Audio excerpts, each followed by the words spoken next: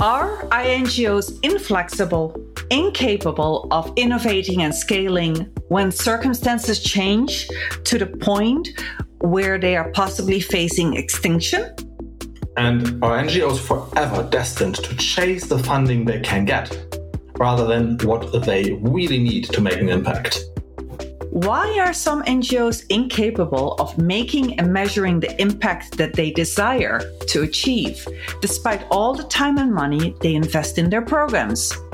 Hi, I'm Chris Mayer-Natrup, founder and MD of Amsterdam International, a social consulting firm whose mission is to help those who do good do it better. And I'll be joining Tosca for a 3-part short podcast series in which we'll have a candid, thought-provoking, and somewhat provocative conversation about the future of the nonprofit sector and the mindsets and mental models that shape the organizations of today. And I am Tosca Bruno van Vijfijken, Principal Consultant at Five Oaks Consulting, where I help leaders of international nonprofits and philanthropic actors turbocharge their ability to lead dramatic and useful change. In part 1 of our series, Chasing Innovation, Chris and I explore if nonprofits are at risk of becoming obsolete and what they need to do to survive and thrive in a modern digital world. We discuss what leaders can do to transform their organizations into better equipped problem solvers and innovators, while the world is facing a climate crisis, a pandemic, and a myriad of other challenges. And in part 2, Chasing Funding, we delve into the topic of the never-ending funding cycle and the seemingly outdated business model in which most INGOs are forced to adopt. We'll assess why some organizations continue to grow whilst others stagnate, and what nonprofit leaders can do to make their funding and their business model more sustainable. And in part 3 of our series, Chasing Impact, we ask ourselves if nonprofits can truly make and measure the impact they set out to achieve. We explore why some organizations do not create the impact they desire, despite the time and expenses they make to invest in their programs, and what they can do to create a more learning and evidence-driven culture. I'm looking forward to have you with us.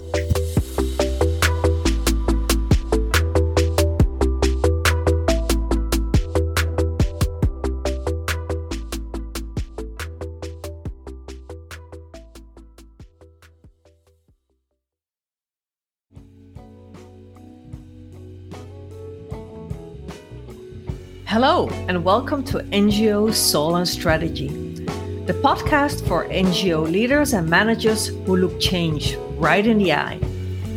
My name is Tosca Bruno van Vijfijken, and I'm the founder and principal consultant at Five Oaks Consulting. I have over 3 decades of experience helping leaders in civil society manage change, invest in cutting-edge leadership development, lead organizational culture change, and strengthen effectiveness. I'm also a thought leader on these issues, including as co-author of the book Between Power and Irrelevance, The Future of Transnational NGOs, which is read by civil society leaders across the globe.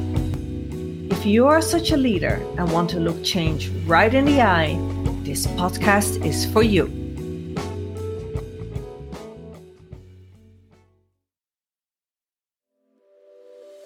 Are INGOs inflexible, incapable of innovating and scaling when circumstances change to the point where they are possibly facing extinction? And are NGOs forever destined to chase the funding they can get, rather than what they really need to make an impact? Why are some NGOs incapable of making and measuring the impact that they desire to achieve, despite all the time and money they invest in their programs? Hi, I'm Chris Mayer-Natrup, founder and MD of Amsterdam International, a social consulting firm whose mission is to help those who do good do it better. And I'll be joining Tosca for a 3-part short podcast series in which we'll have a candid, thought-provoking, and somewhat provocative conversation about the future of the nonprofit sector and the mindsets and mental models that shape the organizations of today. And I am Tosca Bruno van Vijfijken, Principal Consultant at Five Oaks Consulting, where I help leaders of international nonprofits and philanthropic actors turbocharge their ability to lead dramatic and useful change. In part one of our series, Chasing Innovation, Chris and I explore if nonprofits are at risk of becoming obsolete and what they need to do to survive and thrive in a modern digital world. We discuss what leaders can do to transform their organizations into better equipped problem solvers and innovators, while the world is facing a climate crisis, a pandemic, and a myriad of other challenges. And in part two, Chasing Funding, we delve into the topic of the never-ending funding cycle and the seemingly outdated business model in which most INGOs are forced to adopt. We'll assess why some organizations continue to grow whilst others stagnate, and what nonprofit leaders can do to make their funding and their business model more sustainable. And in part three of our series, Chasing Impact, we ask ourselves if nonprofits can truly make and measure the impact they set out to achieve. We explore why some organizations do not create the impact they desire, despite the time and expenses they make to invest in their programs, and what they can do to create a more learning and evidence-driven culture. I'm looking forward to have you with us.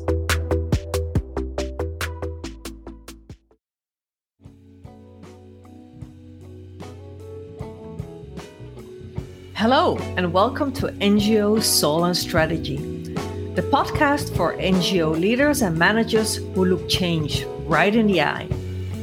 My name is Tosca Bruno van Vijfijken, and I'm the founder and principal consultant at Five Oaks Consulting. I have over 3 decades of experience helping leaders in civil society manage change, invest in cutting-edge leadership development, lead organizational culture change, and strengthen effectiveness. I'm also a thought leader on these issues, including as co-author of the book Between Power and Irrelevance, The Future of Transnational NGOs, which is read by civil society leaders across the globe. If you are such a leader and want to look change right in the eye, this podcast is for you. Hello, everybody. This is Tosca at Five Oaks Consulting, and Chris at MZN International and I are starting a 3-part podcast series, a conversation about a couple of important and also provocative topics. This first episode, we are going to talk about chasing innovation. Are nonprofits at risk of being incapable of solving problems and therefore at risk of potentially becoming obsolete?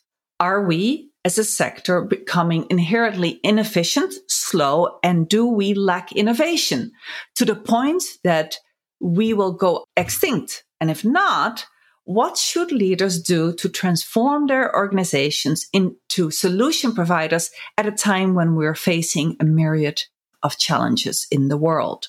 So, Chris, what comes to mind when I say chasing innovation? Yeah. Thanks, Tosca. Fascinating and a really urgent topic. Fundamentally, what comes to mind here is that not-profit organizations or international governmental organizations, like all organizations, they are to a certain degree bureaucracies. And they can therefore be shaped. And they can either be shaped by circumstance or intentionally so.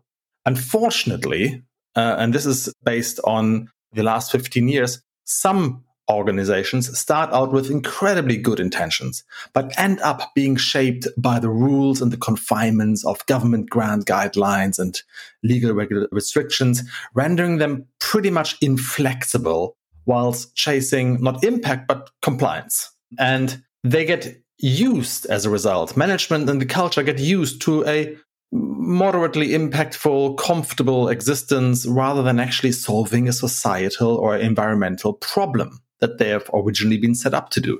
And this acceptance of the status quo is really quite dangerous in this unstable, extremely fluid context that we're rolled in right now. For we need to be far more agile, we need to be far more solution orientated. And as I said, we need to be better and more bolder maybe to shape the organizations into the vehicle that we need. So I want to say upfront, I'm not an innovation expert. I have tried to learn from those who are, and I'll be using some of what they have told me, their observations on our sector of INGOs, and to some extent also philanthropic funders. First of all, I think there is a bit of a trade-off. Some NGOs have chosen to try to become large and multi-sectoral, right? Where they have emergency work, long-term delivery of program implementation, and advocacy. That has its own strengths that we won't go into here because that's not the topic of this episode. But others have chosen to not necessarily become large and certainly not become multi-sectoral. They have chosen to stay strongly and in a disciplined way to one sharply delineated competency. And so I'm wondering, that's just purely speculative, whether it is easier to implement innovations and to have the mindsets and mental models that you and I want to have this podcast series focus on when you are relatively small, or at least very focused on one particular skill set that where you're very clear on what your core competencies. What do you think? Yeah. You look, I'm from Hamburg. Hamburg is North Germany. It's a maritime city. And so we have a huge harbor out here. And Tosca, I think it's about the sea or the distance you want to travel for. You would always go in the boat that suits your mission best. You would not go to the Mediterranean from North Hamburg in a fishing boat. You would not go in a huge cruise ship if you want to get there fast. You wouldn't want to go in a speedboat if you want to transport a lot of things. So you would choose the boat depending on the mission or what you're trying to achieve. Mm-hmm. And the fact is, like any organization, this isn't restricted to NGOs, of course. I work with leaders who find themselves in organizations that have been shaped and sort of cemented into what they do because of what they did, rather than what they need to do over the next 3 to 4 to 5, 6 years' time in this run up to the 2030 SDGs. And I've yet to meet the organization that says we are suitably structured, we are sitting in the right boat here, or on the right flotilla of boats.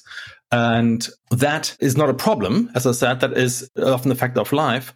But there needs to be the courage, the understanding, and the drive, as well as some resources, to then rebuild or change the vehicle which you need to do. Because the world has changed rapidly in the last 2 years alone. Yeah. I mean, it is unprecedented, isn't it? Yes. And it's very unlikely that we can just continue as we did. Unless, and this is really what I'm a little bit provocative on, we also are going to have to face facts that some people in the sector are very comfortable continuing to do what they do. Absolutely. They can always get project funding from some government and we'll just continue with that. And that is not going to save us. That is not going to achieve the impact we need. Yes. And a couple of comments again in reaction to what you said. Chris, you and I know that quite a few NGOs have sought help with innovation and design thinking. For instance, they've sought help in getting coached to do that. They have introduced innovation labs, innovation teams, introduced sprint-like ways of working, etc. But I think what you and I brought us together is that we wanted to talk about the mindsets and mental models, the kind of unspoken belief system and assumptions or ways of working. And you already referred to some when talking about bureaucratic ways of working that make it challenging to achieve a more innovative type of culture. Let me just mention a couple of things and see if they resonate with you. Yes, so, please. For instance, innovation experts will say that they see NGOs having and especially leaders and managers having an overconfidence in their ability to project into the future. They say that they see leaders of innovation projects jumping quickly to, what is the feasibility, the technical feasibility of this innovation? And is it compliant, to come back to your point, Chris, about compliance culture? Is it compliant with our legal and other normative structures, etc., rather than focusing on, is this actually a desirable innovation? Meaning, do our stakeholders really want this? Would they use it? Would they sometimes pay for it, etc.? and the viability? Is it both from a cost effectiveness perspective, and in other ways, is it a viable solution? In other words, as innovation experts always say, they say you need to stay in love with the problem a lot longer than being in love with a solution. What do you think? Man, that you touched upon a lot of things there. So to pick up on the leaders who find themselves in organizations that need to change and they want to change this. And let's first of all project the fact that leaders aren't all powerful vehicles and all powerful people who, have the unlimited resources, unlimited political backup, unlimited stakeholder support. They are confined by circumstances like you and I are, like everybody else. But that being said, we need to realize that there are two sort of mental traps. Number one, that the leader automatically needs to know everything. Mm-hmm. True leaders are absolutely capable of simply saying that I don't know. It's okay to say I don't know. And we have a problem here. It is not okay to then not do anything about it. And in fact, the whole agile development routine does away with this charismatic leader who forecasts the future and somehow then build retro re-engineers and the organization to fix that problem. The world is changing far too fast here. Yeah, I love it. Can I just say for a moment, I love it, and then I'll go right back to you. But I love it that you bring up a link to a leadership model. In this case, what some people might call the post-heroic model. So not the heroic model, the all-knowing leader, but more the leader who says, I have growth to do and I can grow, and the people in my team can grow, that growth mindset. So I love that. Just to interject for a moment. Yeah, absolutely. I mean, come on. I've got a 7-year-old daughter and a 6-year-old son, and we are teaching them about growth mindset versus fixed mindset. And it's the same principle at 5 and 7 or 6 and 7. Yeah. You do that at between 30 plus as well. It's okay to charismatically to still lead and be as charismatic as you want to not lose support by saying it's okay not to know. But I know that this and this and this needs to be better. And in the successful restructuring projects and organizational design project that I had the honor of being part of in the last 10, 15 years with, leading NGOs, we never knew. That's really what set them apart. We didn't know where we end up. We openly explored that. And guess what? Some things didn't work. Right. But some did. And you then find a far more authentic, far more realistic, far more practiced solution than projecting some end state that will never come to pass. And also I think one of the things that I really want to mention here is there's a lot of people who continue to complain about buy-in in a change project. Okay. I think if you are really authentic and open about it, saying, look, we have a mission here, be it water, education, environmental, whatever your social mission is in the world. And I don't know what organization we need, but I really like to find out and progress this within a 6 months to 9 months period. Then you never have a buy-in problem. As soon as you have a buy-in problem, you're starting to discuss, what's the buy-in of my organization here? I think you've already lost. Can we talk about that a little bit more?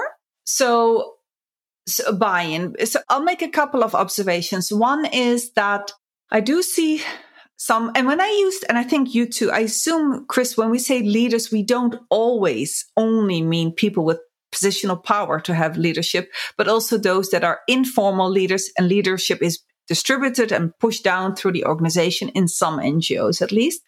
Sure. So let's think about leaders in all kinds of ways. But I find that sometimes leaders do not feel that they can trust their innovation teams and that they can let them alone until it's time for these innovation teams or incubators, etc., until it's time for them to pitch. So they do not protect them, coming to your point, from the kind of bureaucratic encumbrances, the constraints that typically in a larger organization, particularly, will kind of want everything to be very process oriented and compliance.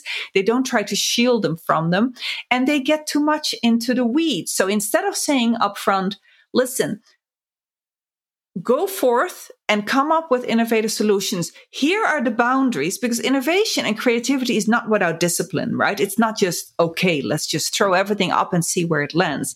There need to be some boundaries, like what are our strategic priorities?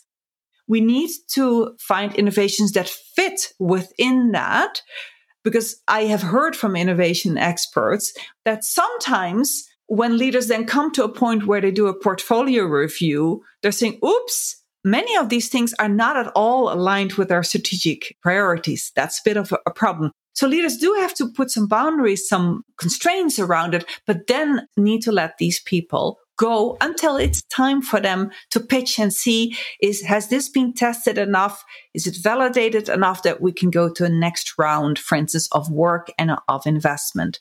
Is that related to what you just say? You said you think?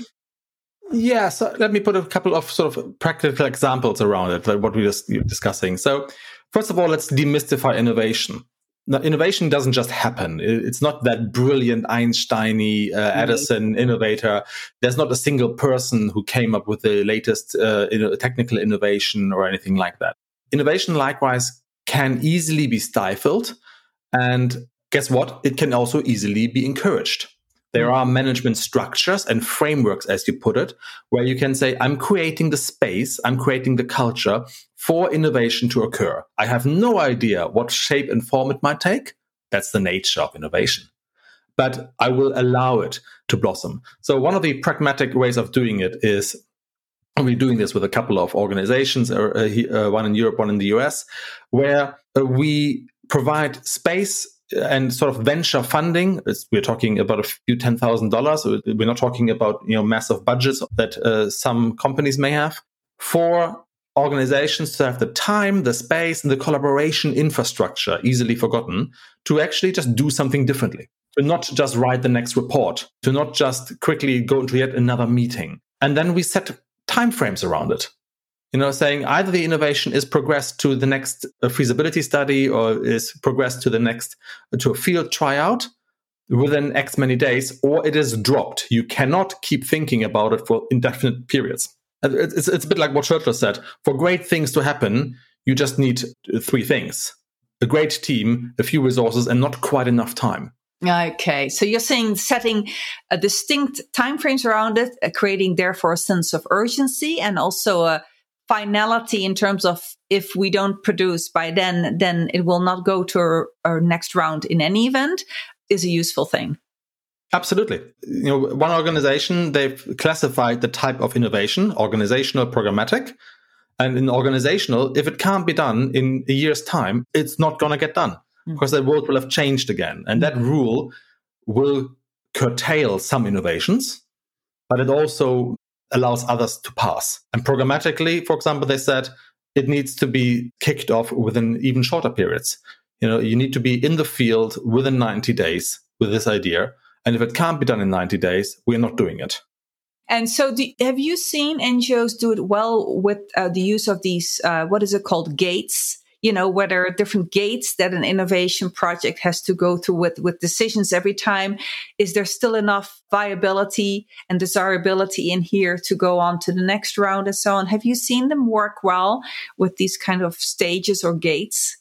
Yeah. And it hasn't all kicked off immediately. I mean, we're working with an IGO at the moment, fairly large UN-affiliated body. The bureaucracy is extensive, put it this way. And then they set up this innovation channel. And it was a mistrusted thing. It was seen to be that thing the leader just enacted, and that thing the consultants MZN sort of introduced. And it didn't take like horses to water here. It really took some time. But we've let the process run out for 6 months. And, more and more people came to it, and some first results came from it. And then the process exonerated and proven itself, basically. And that took about 6 months and a huge bureaucracy. So this is not a process that takes for absolutely ever. On the other side, really interesting, we've just led a sprint workshop between a corporate and an NGO. And into the room came a fairly large, bureaucratic, stable market corporate and a small, field-based NGO. And the dynamic was exactly the other way around. The organization, the NGO, kind of said, well, if we can't do this in 90 days, this will not help, before harvesting season in this case. And they've done it in hours, really hours, to deliver an innovation that would have otherwise taken, probably would have never happened. So I think the process... And you're saying that the urgency and the time lines that the small field-based NGO put around it helped. Yeah, and also the pragmatic nature, because you're giving it, as a leader or as someone who designs a process, you're giving it a frame and you're giving it a few resources and some time. But you're not saying have any idea and fantasize what the world could be, because that then ends up with moderating the problem, isn't it? And then falling in love with the problem and not really solving it. We need to get to a solution, and the solution needs to happen by Friday, 11 a.m. Yet innovation specialists like, for instance, Anmei Chang will say, we, as I said earlier, say a lot of nonprofits jump to solutions too quickly. They don't investigate the problem and what clients will find both a desirable solution that they will actually use, in some cases will be willing to pay for, etc., so that financial sustainability is built right in, and the viability. How do you see that balance between falling in love with the problem and falling in love with the solution? So first of all, I wouldn't fall in love either way, but this is work, but let's be pragmatic about it. Again, the clarity of intent helps a lot here, beyond the rhetoric. So there is a need to thoroughly study and know the problem. But guess what? Most organizations we work with know the problem extremely well. That's why they've gotten into it in the first place. And then I think a decision needs to be made by the team. Is it more time and cost intensive to try this out and fail, which is perfectly okay, genuinely okay? There's no bad consequences to that. Mm-hmm. Or does it take more time to go in an extensive study and try to mitigate or reduce the risk of failure?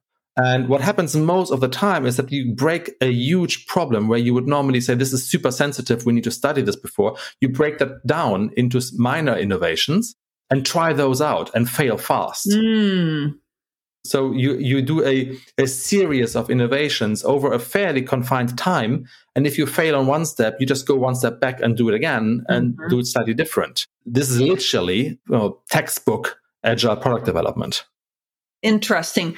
What do you think about, I worked with a client, for instance, in the last year or two, who would insist that a production of a tech-based tool should be built in-house, rather than buying things off the shelf that are either just fine off the shelf or that can be tweaked off the shelf and work rapidly.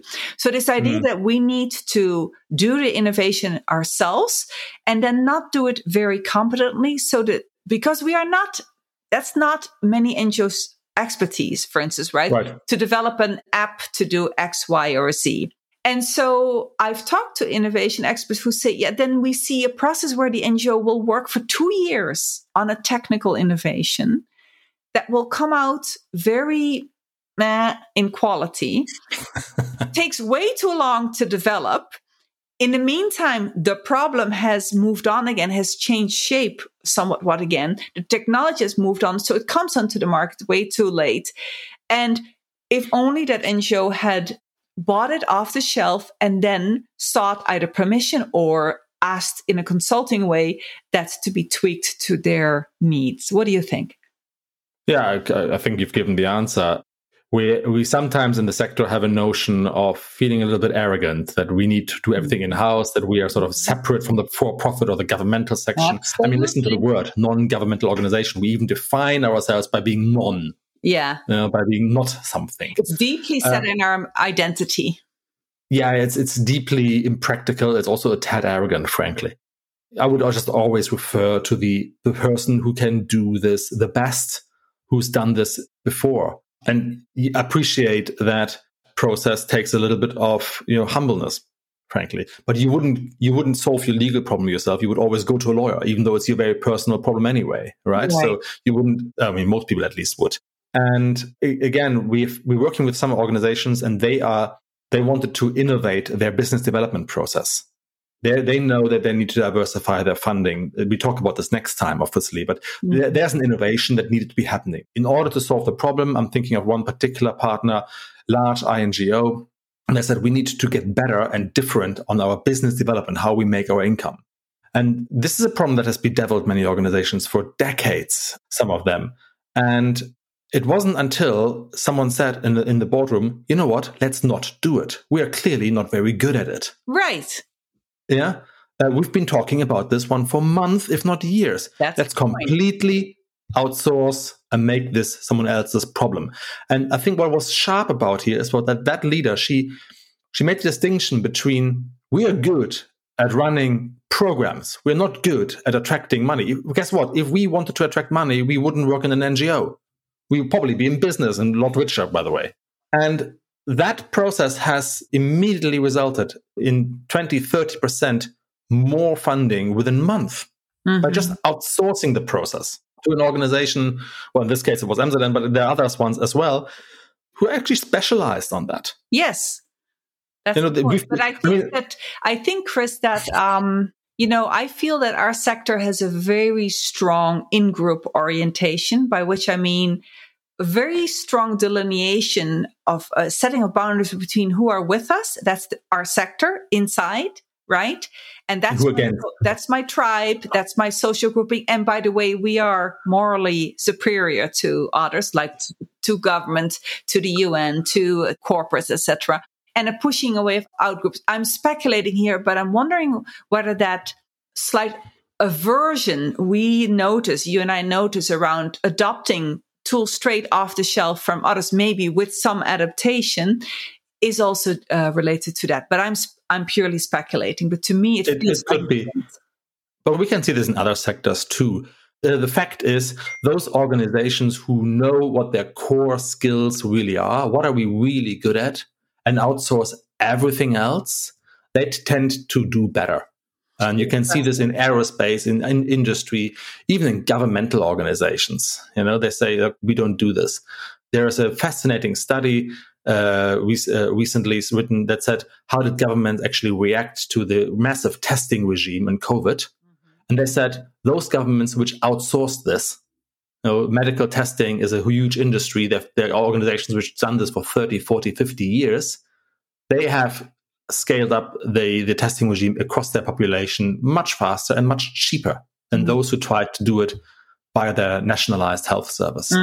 And the same goes here as well. I mean, I love the aerospace business, but it wasn't until NASA decided we will not do near Earth orbit. We let the private sector do this. We do the far stuff, the difficult stuff, that they've actually increased their budgets again and their outreach. So specialize on what you're good at and forget the rest. So that brings us then back, just to bring one arc back to where we started, when I talked about, some organizations, and there are pros and cons on both sides, choose to become large, multi-sector, right, integrated. Others choose to offer one set of competency and become really good in that, and then scaling in that. It seems to what you just said, for those who do the latter, from a mindset perspective, a little easier to outsource everything else. So I'm just bringing it back there. Looking at the time, I want to bring up one more topic.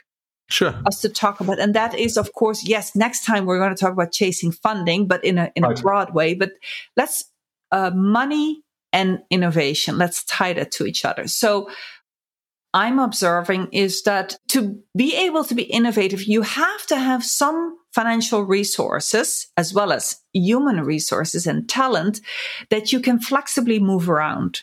That is not strongly tied to one program where, if only for ethical reasons or for compliance and contractual reasons, you couldn't pull it out. So sources of money that can be moved around so that when an innovative project passes a validation moment where it says there is enough promise here to go to the next phase, right, of prototyping it, for instance, we need to now rush some resources to that to make that happen. And that flexibility of money is often quite constrained for NGOs. Have you seen that? Yeah, it's of course. Two things there. There are lots of leaders who I talk to, have the honor to talk to almost every day in the sector, who say, look, we can always get enough project funding. We can never get enough unrestricted. Right. Which is what you're pointing at. Then they complain about that. And then they complain a lot about the reduction in restricted funding and government funding. That's great. That's a real problem. I accept that. But the make or break decision comes in again. If your mission requires you to have unrestricted funding, then you have to ask yourself, what mechanisms, what capacities do I need in-house or bolt-on, outsource to make that? What is the innovation that needs to happen here in order to get that? If you break it down, there are steps you can do within this unrestricted funding level. The other one is moral. It's not a financial argument at all. If your organization is predominantly funded by government grants, and if that government grant is 90% restricted or whatever it is, then you're no longer an NGO. You are an underpaid government agency. And that is not what most people have signed up for. And by the way, that is not what the people who give money to the organization unrestricted are donating to. So there's an innovation that needs to be fixed, and it can be fixed. It might take 2 years, but it can certainly be done. Okay. And I think, Chris, that is a good lead-in into the next session. So why don't I ask you to lead us out and bring us kind of with a preview towards the next? Yeah, great. I think we're talking about funding a bit more. So we're pretty much picking up where we are leaving off right now. And the episode is called Chasing Funding, Will It Ever End? Acknowledging first that good programs, good projects need good funding, but some organizations really grow and do very well, and some are just stagnating. So what is the ideal business model for nonprofits? How can we innovate this? And what would be the immediate steps to take there? And that's linking into the innovation part, focused more on the income side. Lovely. I'm looking forward to the next conversation. Thank you. Should be good fun. Thank you so much, Tosca. Thanks for listening to my podcast. If you valued the content, please leave a review on Apple Podcast, Google Podcast, or Spotify, so that other leaders of social change organizations can find it too. And if you want to learn more, have a look at my website, 5oaksconsulting.org, where you will find blog posts, recordings of interviews with me, as well as information about my co-authored book, Between Power and Irrelevance, The Future of Transnational NGOs. If you sign up for my email list, you will receive a free sneak peek at the book. Or feel free to email me at tosca@5oaksconsulting.org or contact me through my website. And follow me on social media, LinkedIn, Twitter, and Facebook. Till we talk again, at NGO Soul and Strategy, the podcast for NGO leaders and managers who look change right in the eye.